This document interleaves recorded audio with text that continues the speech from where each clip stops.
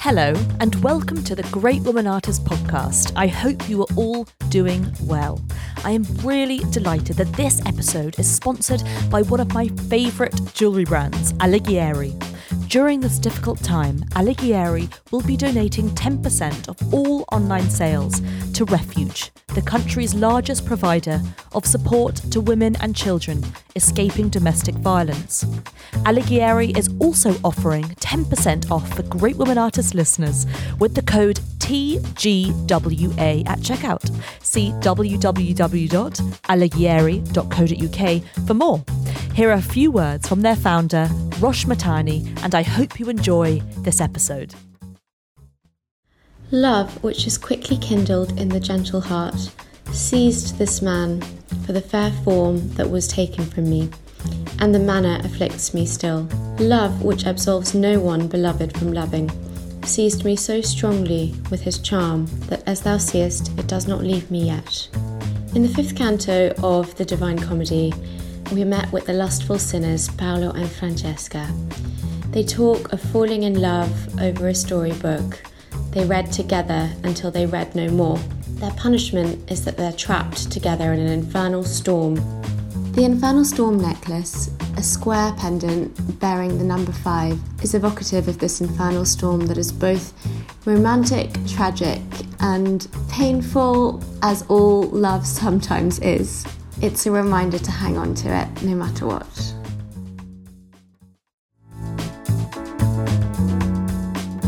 Hello everyone and welcome to the Great Woman Artist podcast with me, Katie Hessel.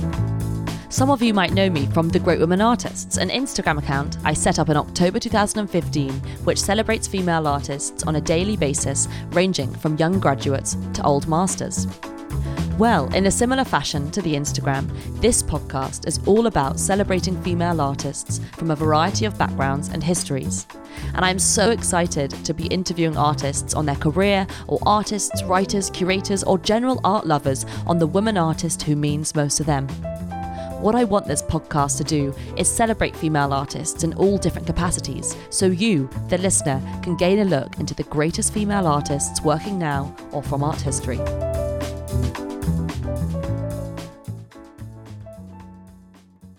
I am so excited to say that my guest on the Great Woman Artist podcast is the world-renowned art historian, Dr. Melanie Herzog.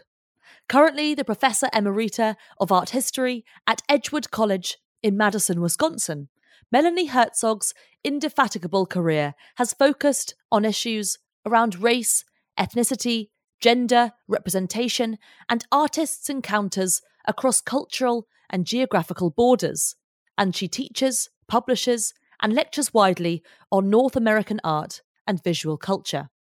She is the author of numerous books, including one on photographer Milton Rogovin. But the reason why we are speaking to her today is because she also authored 2 major books on the late, great, trailblazing American artist Elizabeth Catlett. The books titled An American Artist in Mexico and In the Image of the People, 2 of which I highly recommend. Dr. Melanie Herzog is really one of the world's greatest experts and leading scholars on Elizabeth Catlett, who was known for her powerful and political prints and sculptures, who lived in America and Mexico, and still remains one of the most influential historical artists. So I am so delighted to say that today on the Great Women Artists podcast, we will be discussing Elizabeth Catlett.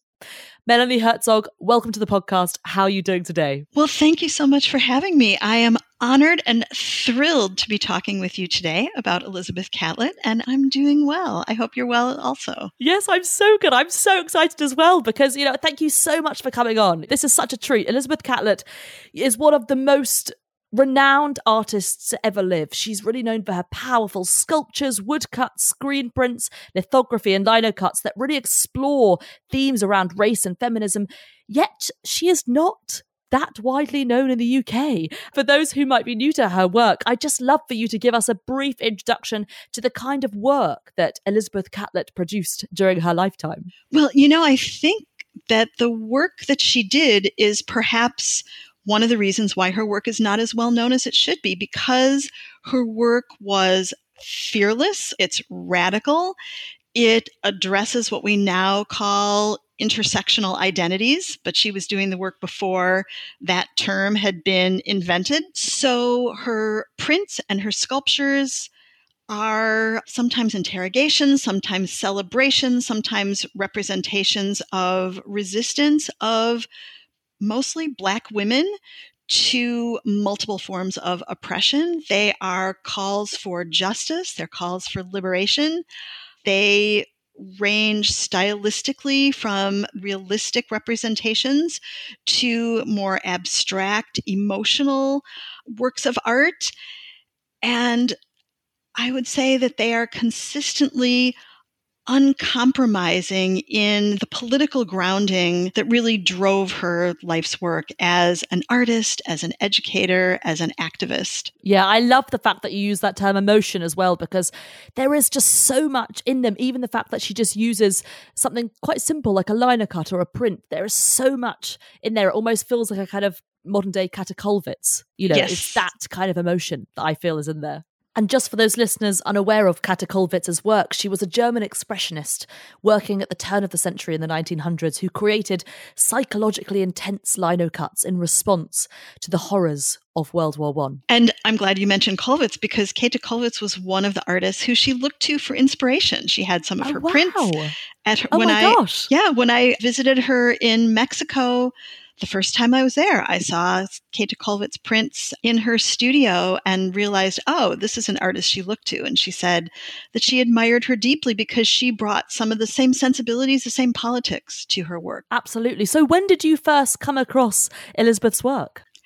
I learned about her first while I was in graduate school. Actually, you know how sometimes you see something, but you're not quite ready to see it, and so it doesn't take hold in your soul. So I know, because I found some old notes when I was cleaning my office, I know that I learned about her in a course while I was doing my graduate studio work. And she was talked about in a class, I think it was on art and social consciousness, something like that. And so I had seen her work and I appreciated it, but it didn't really hook me. And then a few years later, I was introduced to her work by a guest lecturer in a class on women artists. And our guest lecturer was Professor Frida High. So Professor High came in and gave a guest lecture about Black women artists. And my brain and my heart were ready at that point. And so that was when I kind of woke up to Elizabeth Catlett's work. I signed up for one of Professor High's classes on African American art history, and we were assigned to look at one of Elizabeth Catlett's prints. And I became fascinated with the fact that she had been living and working in Mexico since the 1940s. This was now the late 1980s. And I thought, she's been in Mexico for more than 40 years. And why isn't that something we're talking about? Why is it that we're talking about her, obviously her commitment to African American subjects, to representing her experience as a Black woman? Why aren't we also thinking about what Mexico meant to her and to her work? And so I decided I wanted to investigate that question. Can you remember what that one print was that you saw and how it made you feel? Why, yes, it was Sharecropper. And oh my gosh, I amazing. thought, this is a print, this woman has so much dignity. I mean, it was one of the most dignified representations of a woman. And she was strong, she was elegant, she was dignified. And the print was also made with such consummate crafting and absolute command of that material of linoleum, the way that every mark was hatched into the linoleum so decisively. And so thinking about what's involved in learning how to work that well with your material and get it to do what you want it to do, to express what it is you want to express. And it was a color version, so it was from the late 60s. Oh, wow. That was what pulled me in. And then to learn that she had made that print in Mexico. Yeah. And that she had first made it in the 1950s in black and white. And to think about what did that mean for her experience? How did that layer into her life and her sense of herself as a Black woman living as an expatriate in Mexico. That's what I wanted to learn more about. Yeah.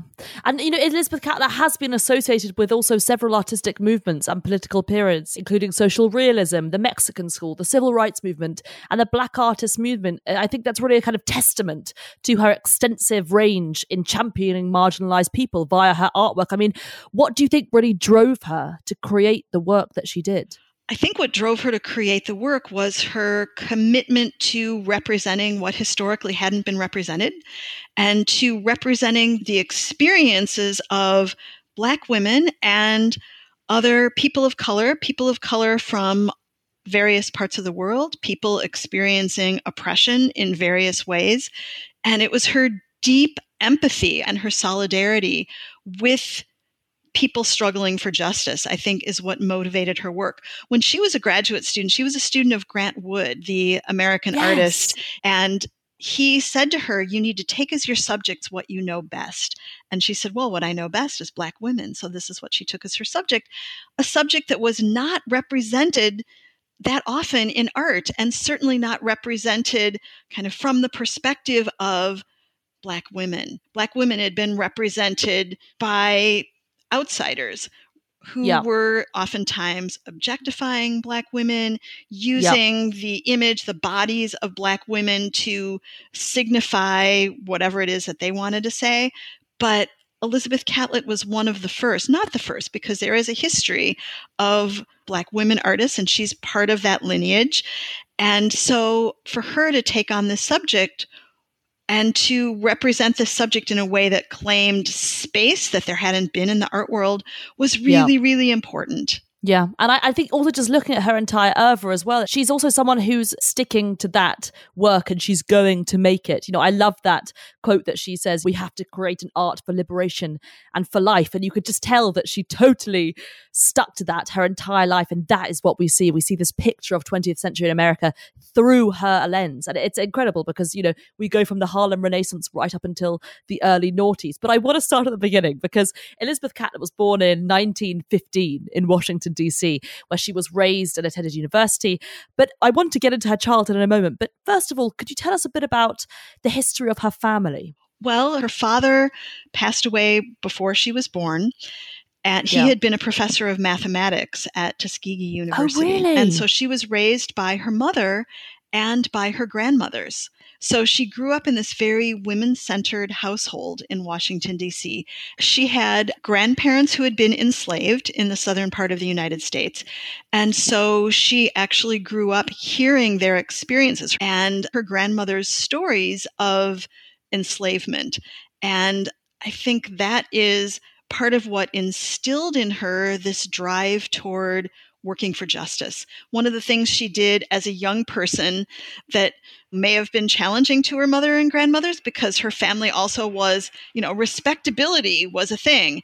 And she protested against lynching at the Supreme Court. So I believe she was in high school when she did that. So this commitment to justice was something that was strong in her from an early age. And in part, I think it had to do with the stories she heard from her grandmothers.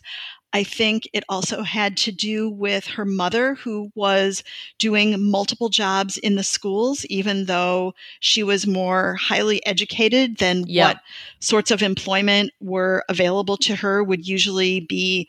And so Washington, D.C. was a segregated city. So Elizabeth Catlett grew up with that consciousness. She wanted to go to school. She had applied to go to Carnegie Technical Institute, and she was admitted. And then she was unadmitted on the basis of her race. When they found out she was Black, she was uninvited to attend university there, which is why she went back to Washington, D.C. and went to Howard University, which is a fabulous school. And she had a fabulous education there. Yeah. And so on the one hand, there she was at the school that was really kind of the center of a lot of the conversations, the debates really about what should Black artists do? What should Black art be? What should be represented? What should be the style of art? But that shouldn't allow us to minimize the fact that her choices were limited because of race. which Yeah. still happens, of course, in this country. Yeah, absolutely. And I mean, was art something that was always present in her life growing up? It was. She loved to sew. She loved to make art. She said she one time carved a little sculpture out of a bar of soap, a thing that sometimes kids do in school. Her Sweet. mother gave her art materials, and so she did love to draw. And so, yeah, art was always something that she thought of as her form of expression. She always knew since she was little that she wanted to be an artist, which is quite remarkable when you think about how many Black artists would she have known about? Probably not very many. But am I right in thinking actually at Howard University, she was also taught by Lois Mailou Jones? She was. As well as Grant Wood. So she studied with Lois Mailou Jones. She took her design classes from her. Alain Locke, the great philosopher of the Harlem Renaissance, was there. She said she didn't take classes with him, but it was impossible not to kind of be in the orbit of those conversations. So all sorts of really important people were there. The Howard University Art Gallery was there. James Porter actually introduced her to the work of the Mexican muralists while she was there. So she would have had full access to everywhere on the Howard campus. But it would have been quite a shock to go to Iowa, which is one of the whitest, it still is one of the whitest states in the United States. And when she went to the University of Iowa for graduate school, she was not allowed to live in the on-campus housing. So she lived off campus there. There were very, very few Black students at the University of Iowa, which is a gigantic university. Yeah. But her roommate while she was in Iowa was the poet Margaret Walker. Yeah, which is incredible. I mean, two absolute legends. And they met in graduate school. Yes, yes. So her experience in Iowa would have been very, very different. She said when she met Grant Wood, one of the first things that he said to her was that he was so angry that the Daughters of the American Revolution wouldn't allow Marian Anderson to sing in Constitution Hall. Marian Anderson, one of the great African-American singers of the 20th century, and the Daughters of the American Revolution are white women who claim U.S. ancestry. They're racist, anti-immigrant, obviously, if they're proud of their ancestry going all the way back to the American Revolution, denying that, of course, their people came as immigrants, but they don't tell that part of the story. And so this very exclusionary group that Grant Wood also mocked in one of his paintings. In any case, he said that to her, and she realized that what he was doing was he was showing solidarity with her. He was recognizing that he, as a white man, needed to take his stand. He needed to show her right away where he stood, and that he, even though the term ally wouldn't have been used back then, and probably solidarity wouldn't have been used back then, but that's what he was expressing when he said that to her. And he became her most important professor in graduate school, even though she changed her emphasis from painting to sculpture, and he was a painter, but still his mentorship was so important for her and his support was so important for her. And he made that clear when he said that, because he must have known what it meant for her as a Black student to come to this very white city and not even be allowed to live on the campus of the university. That university recently built a gigantic residence hall that they have named Elizabeth Catlett Hall. Oh my gosh, that's so great. So the University of Iowa, I think, has realized that she's a really important alumna. One of the most, literally, probably their most important alumni, I'm sure. But I'm so intrigued to know, I mean, so fascinating about Grant Wood, and also just had no idea that his political views, I love that in such a localized way that he wants to show solidarity with people. But I'm really interested in this kind of early work, because, I mean, this was the 1930s. And I think what's so interesting as we go on throughout Elizabeth Catlett's career is the fact that she doesn't kind of trail off and follow trends, which is happening, abstract expressionism in New York and everything. She's really sticking to her own identity the entire time. Can you tell us about this early work and her early experience as an artist? I would say we could go back to some of her really, really early work when she was painting, because of her work with Grant Wood, when he told her, take as your subject what you know best. And she said she made a painting of a Black girl ironing, because she said, well, I know how to do that. So working out of her own experience. Oh, wow. And then her first major sculpture, which somehow got lost from the University of Iowa. Oh my gosh. If any of your listeners happen to find it, it's still being looked for. A sculpture of a mother and child that she carved out of limestone. And so right away, she's thinking about, how do I represent this experience? She herself was not yet a mother, but she was thinking about motherhood, and particularly Black motherhood, and the notion that there have been so many representations of mothers and children in the history of art. And she said she wanted to contest the notion of the universal in these representations of maternity that so often are white. And somehow that idea that universal and white are equated. So she represented a mother and child that clearly, from the anatomy of their faces, from their hair, are clearly a Black woman and child. And that sculpture, I mean, I've only seen pictures of it because it's lost. It's small, but it's monumental in the simplification of the forms and the way the mother holds the child. It's solid and it's strong and it's grounded. So in her earliest work, you see those same kind of principles of representation that she carried throughout her career. The one that I'm thinking of is limestone, and it would have been 1940, 41. And it would be lovely to see it in person someday. If it's ever found in my lifetime, I would go anywhere to see it. But in 1941, she also married Charles Wilbert White, who was a fellow artist from Chicago. And actually in the same year, he received a fellowship to study in the South. Then she was moving to New Orleans. I mean, how was her experience in the South, and what work came out of this time? Well, she was teaching in the South. And indeed, when she met Charles White in Chicago, she was living with Margaret Burroughs. Margaret Burroughs, really, really important artist, educator, activist, founder of a museum in Chicago, really one of the key cultural figures in Chicago history. And the two of them were living together, these young women, they were friends. And she, Margaret Burroughs, was good friends with Charles White. She was the one who introduced them.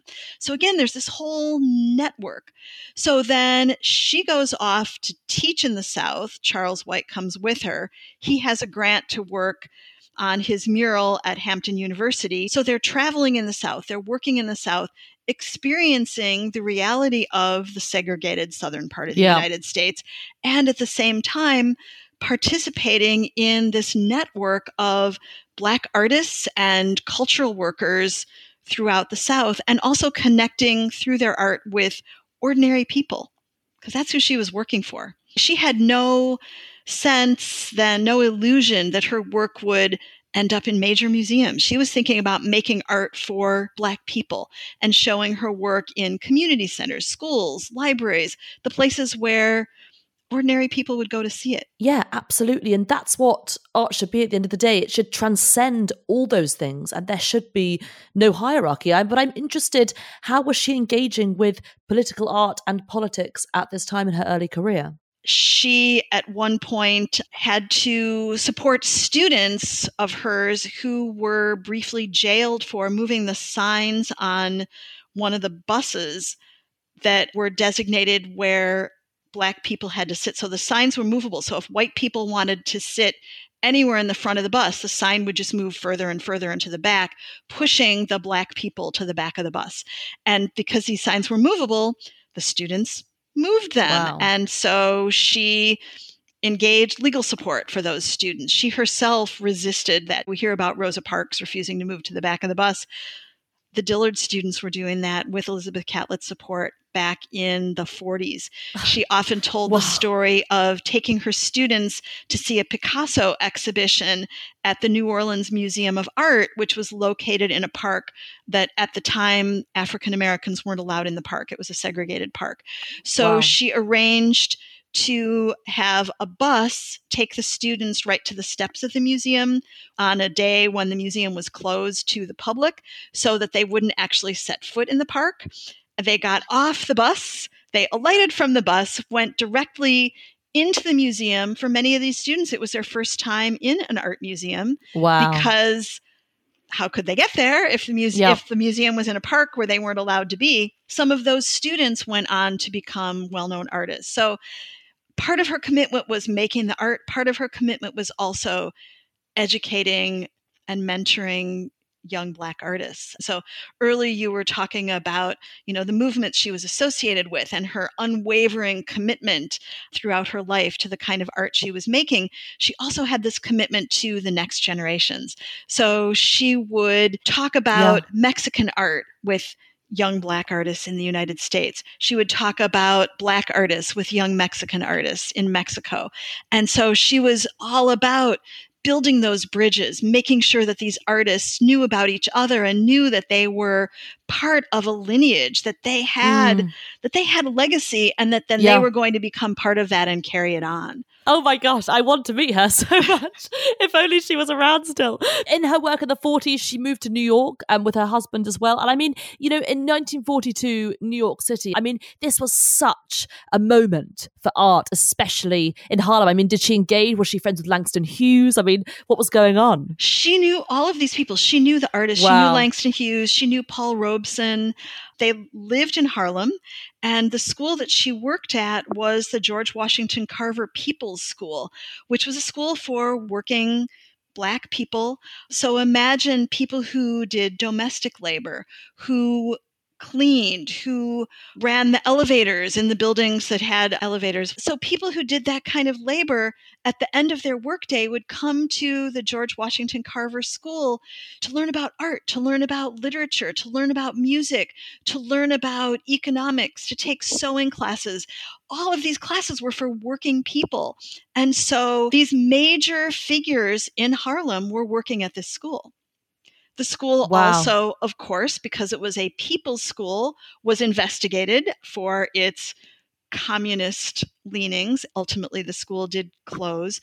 But a lot of these, especially these projects for working people, these projects of kind of interracial solidarity of people on the left were suspect. We think about the Cold War and that era of anti-communism in the United States as being the 1950s. It was starting in the 40s. Yeah. And so Elizabeth Catlett came under that suspicion, which is partly why she chose to make her home in Mexico. Yeah. We have to remember she was young. We think of her as this, this elder, but Grand she was dame. she was a young woman then. But I mean, she was just so determined from the start. I mean, the fact that she's in her early 30s, late 20s, and she's actually dedicating herself to these people, these working people. I think she's such an example for so many people in the world. One of my favorite works of hers was actually produced around this time in 1945, which again is that mother and child. What I find so interesting is that I've been to so many exhibitions about mother and children or whatever, but I haven't seen Elizabeth Catlett. And when you look at Mother and Child from 1945, it's as though she's rewriting the Madonna in Renaissance portraiture. And it's the fact that this was done in 1945, I mean, it could literally be done in 2020.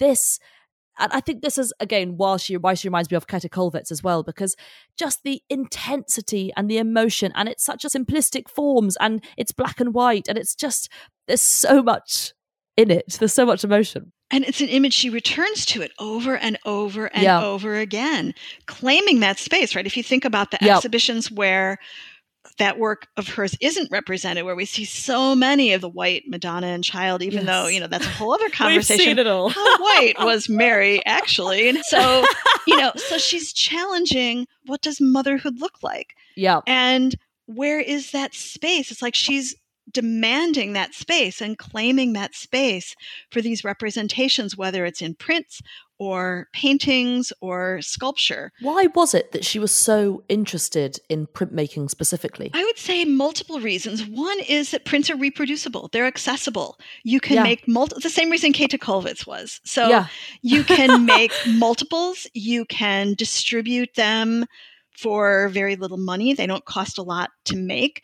And so if you want to make your work available to ordinary people, you don't want to make just one of it. You want to make hundreds so that you can sell them for very little money. You can give them away. You can donate them. They can be everywhere. And also you don't need the studio space that, say, working in oil paint requires. Certainly after she had children, printmaking was her lifeline while her children was small. She couldn't work in sculpture on the dining room table, but you can make a print. And then you can set it aside and go make dinner. So there are the practical reasons, but there are also those reasons of accessibility. And I think that lineage of printmaking as a medium of social critique, of protest. Yeah. So she's working in printmaking even before she goes to Mexico, but she was aware of the work of the Mexican printmakers. And once she goes to Mexico and becomes a member of the Taller de Gráfico Popular, the People's Graphic Arts Workshop, that's when she really immerses herself in printmaking. I love that quote of hers. She says, even though her work is, outrageously beautiful, she says the main purpose of her work was to convey social messages rather than pure aesthetics. And I love that. Everything that also when you're looking at a work by Elizabeth Catlett, she's telling you a story, but in a way that this is history and this is from my point of view and this is my lens. Exactly. And as she's conveying that history, she's thinking about what's the visual language to do that. So it's not about beauty for its own sake, but it's about making sure that the image resonates and reads as clearly as possible for the audience. So in terms of technique, in terms of craft, you want to make the image as strong as you can. If you're talking about the beauty of Black women, you want to make sure that you have the technical capacity to convey that beauty as powerfully as you can. And so in 1946, she received the Rosenwald Fellowship and accompanied her husband to Mexico City. Can you tell us about this and what this did for her career? How did this change her life? So there were very few grants that were available to Black artists during those years in the United States. One of them was the Julius Rosenwald Fellowship. And this was money that was for artists. It was also for schools. A number of Black schools were funded by Julius Rosenwald. And his money came from the Sears Roebuck company. It used to be like mail order catalogs before there was the internet. So Rosenwald made all this money and he sort of, this is more money than I need. And so he vowed to give it away. And so he was very concerned about the education of Black people, particularly in the South. He knew that the segregated Black schools had nowhere near the resources that white schools did. So that was where he wanted to put his money. And he also funded this fellowship program for Black artists. And so she wrote for a Rosenwald. In the first year, she was in New York City, and she was so caught up in her work at the Carver School that she said she just didn't have time to do her project. And her project was a series of prints and sculpture and paintings about Black women. And her idea was that she would show it throughout the South. So that was when she decided to go to Mexico. She knew about the printmakers. Of course, she knew about the muralists. So it was her grant. And why? So she was drawn to Mexico as a place for kind of political activism, because if you think about it, this is the 40s in Mexico. We're still in such deep history. This is the time of Frida Kahlo and Diego Rivera. Was she involved in politics in sort of Mexico City and everything? I would say she was carefully involved in politics because as a U.S. citizen living in Mexico, she could have been deported if she was engaged in political activity that the Mexican government didn't approve of.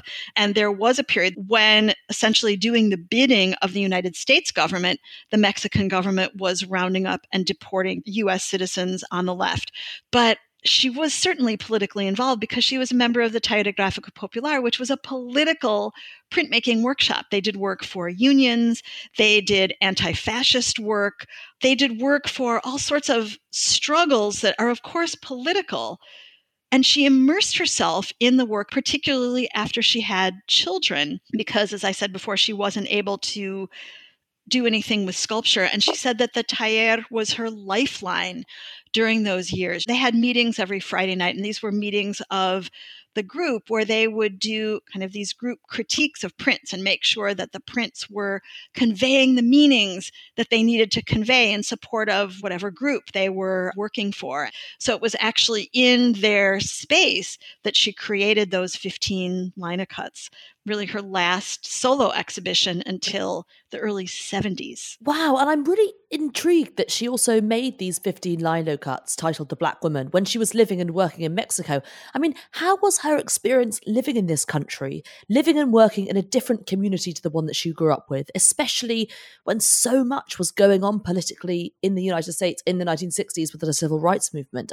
Why be in Mexico at this time? So partly she chose to be in Mexico because of what was going on there in terms of the arts and in terms of the proliferation of socially engaged art following the years of the Mexican Revolution. So the murals and the printmaking. Yeah. And that was so exciting that there was this community of artists centered in Mexico City, and the printmakers she was working with were at the heart of that. So she initially went to Mexico thinking she would spend a year studying sculpture and working at the taller as a printmaker. And instead, what happened was she realized her marriage was over. So after a few months, she went back to the United States. She filed for her divorce, and then she went back to Mexico and married one of the members of the printmaking workshop. So one reason for her return to Mexico was personal, right? She fell in love.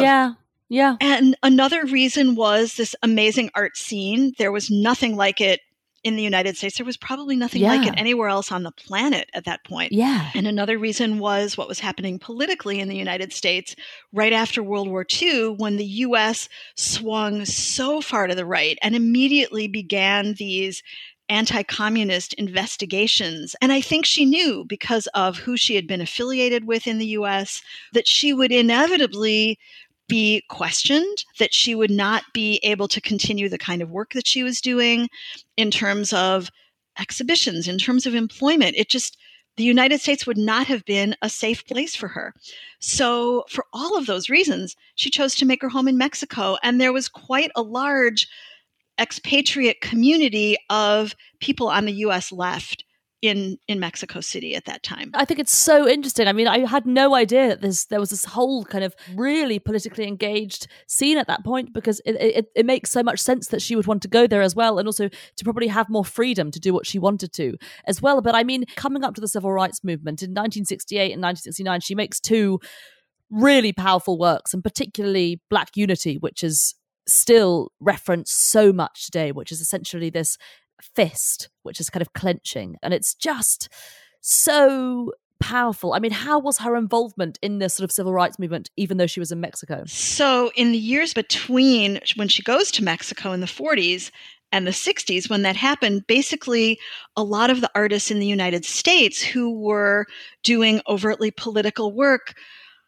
it wasn't so much that they went underground, because people knew about it. Abstract expressionism came to the fore, and the artists who were doing socially engaged work were really marginalized. And many of them were living in fear, because there were people in the US who lost their livelihoods, who were imprisoned.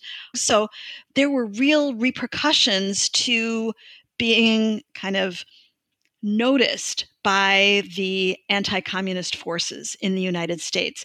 And anything that was associated with the people, with the left, fell under suspicion. And so people were afraid.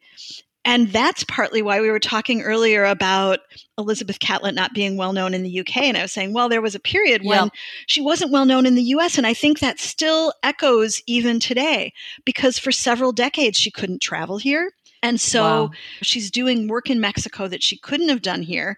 Some people from the U.S. did go and visit her. Some of her work did come into the U.S., usually brought by friends who would bring it across the border. Another reason to make prints, because you can roll them up and carry them across the border.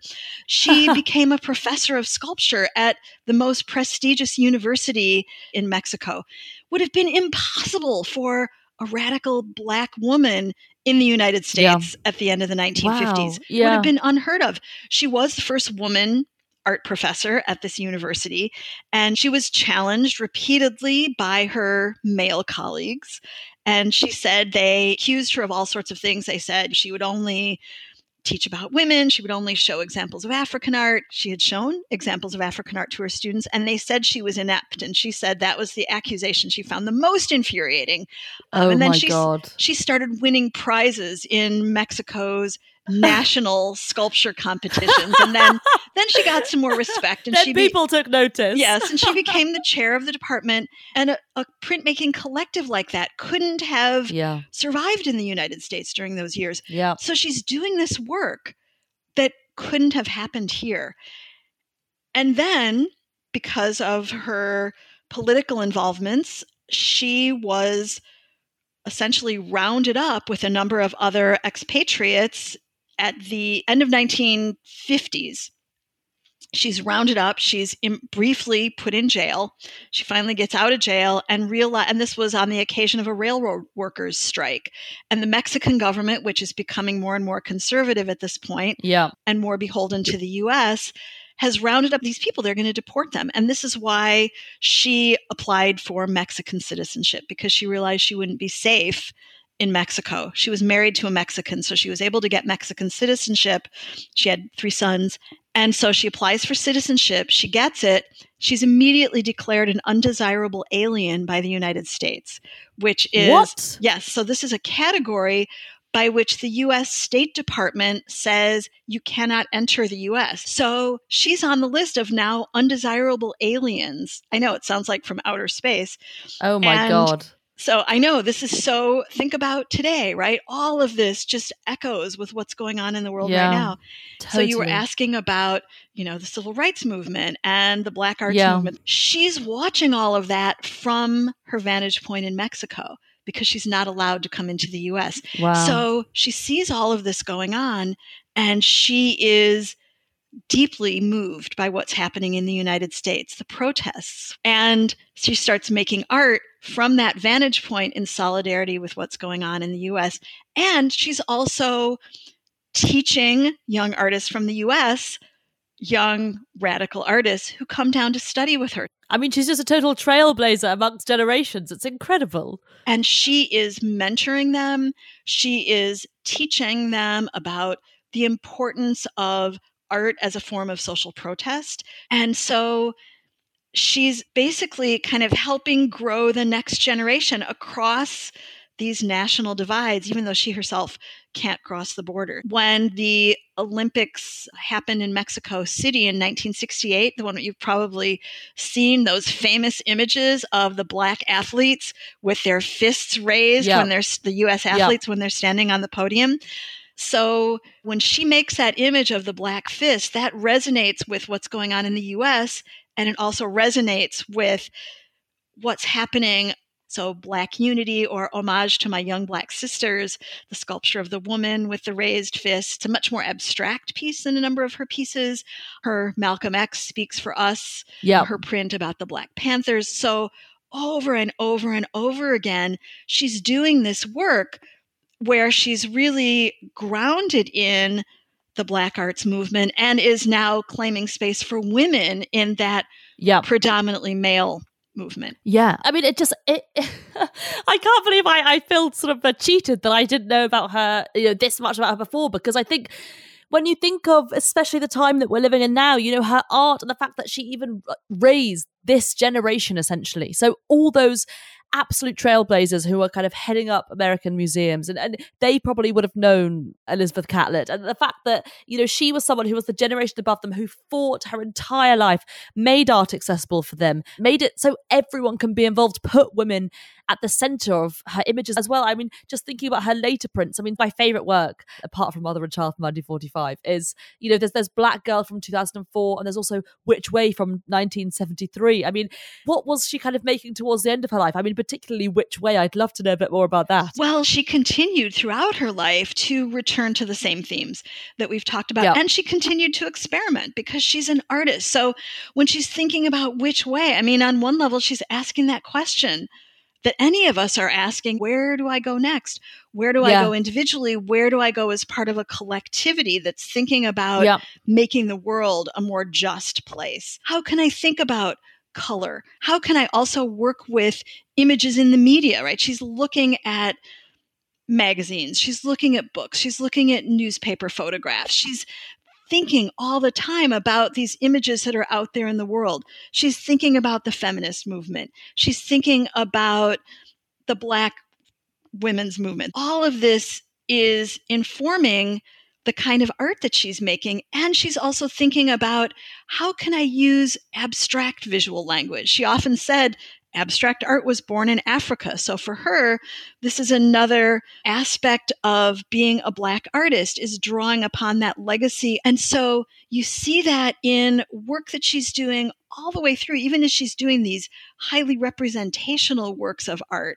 and drawing upon that tradition of social realism, she's pushing it and she's thinking about expression. Yeah, and I love the fact that in every single work as well, her goal is not just to create art that anyone can understand, but it's also so uplifting. And I think, when you look at these prints from as early as the 1930s, there was this woman who put women, and particularly Black women, at the center of the artwork. And it's just, she's a kind of she's such a trailblazer, because the history of art also doesn't teach us that this woman also was one of the foremost leaders of her day, which is why I feel we need to know about her in the UK. And I think there's so much that we can learn from her as well. I mean, what do you think? I mean, she really sadly passed in 2012, but I mean, at the grand old age of 97. What do you think her legacy is?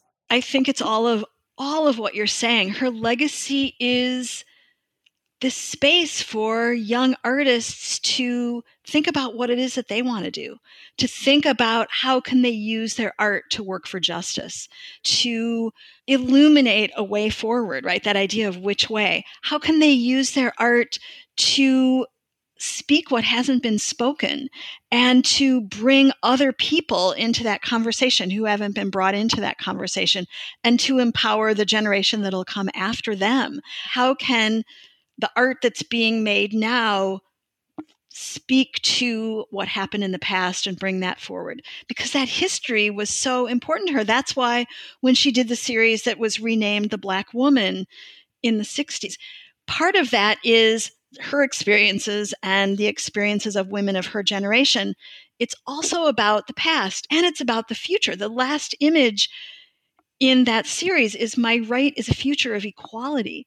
And so she's thinking about the past, the present, the future. And I think that's her legacy, is that she is making sure that that past isn't forgotten. She's making sure that her own time, which is now our past, isn't forgotten, and opening up that way for the future for those next artists who do look to her. At the same time, I think we have to recognize that the fact that she did spend decades in Mexico and not able to travel to the US, she couldn't come back till the 70s, when the State Department granted her a very limited visa to come back for an exhibition she was having at the Studio Museum in Harlem. So for decades, she's kind of out of view in the US. And then when she comes back, she's in the view of the Black arts community, but the more general, still white-dominated art world wasn't paying the attention, wasn't giving her her due. And what do you think that you learned from her? What does she teach you? Because I know that you knew her well. I would say what she taught me is the fundamental importance. I keep coming back to those words, solidarity and empathy, that neither one is enough without the other one. There's heart in that work, and there's heart in the work of activism, of teaching, of art making, and all of that is there. And I think I learned a lot about art from her. I learned about history. I think she was kind of a mentor to me in finding my own voice and my own way. Yeah. She was fearless. I can only hope that I have learned some margin of her fearlessness and solidarity and empathy. Fantastic. Melanie, I mean, this has just been the most incredible and insightful conversation about a woman who I want to see in every single museum across the world. I think, that's another thing about her work. I think it transcends movement, it transcends time, it transcends culture. And I think there's such a kind of universality to her work that anyone of any part of the world can relate to. And I hope that her work is seen by more people. I know that the work that you're doing to make women artists more visible is part of that. And so I commend you for what you're doing. And I hope that you'll be part of those efforts to keep bringing her work to the world. But as is the Great Women Artists podcast, we do always ask our guests of their chosen artist, what would they say to them? But I do know that you obviously knew Elizabeth very well. But if you could ask her or say something to her right now, what would it be? Oh my goodness. The most obvious thing I would say to her is thank you. Yeah. It really would be. And I know that's not a lot, but it is a lot, because I feel that she gave the world so much. I would want her to know that her work is being seen by more people. The Brooklyn Museum in New York City is planning to do a major retrospective of her work. And it's, really? Yes, it's so long overdue. And I wish she could know that, because she fought so hard to open up these spaces, not for herself. I mean, certainly her work moved into those spaces, but she wasn't doing it just for herself. And I would want to be able to tell her that she will be remembered and that the artists who come after her are carrying it on. Fantastic. Melanie, I can't thank you enough. This has been absolutely incredible. Thank you. It's been wonderful. Thank you so very much for having me. This has been an absolutely delightful, thrilling, energizing conversation.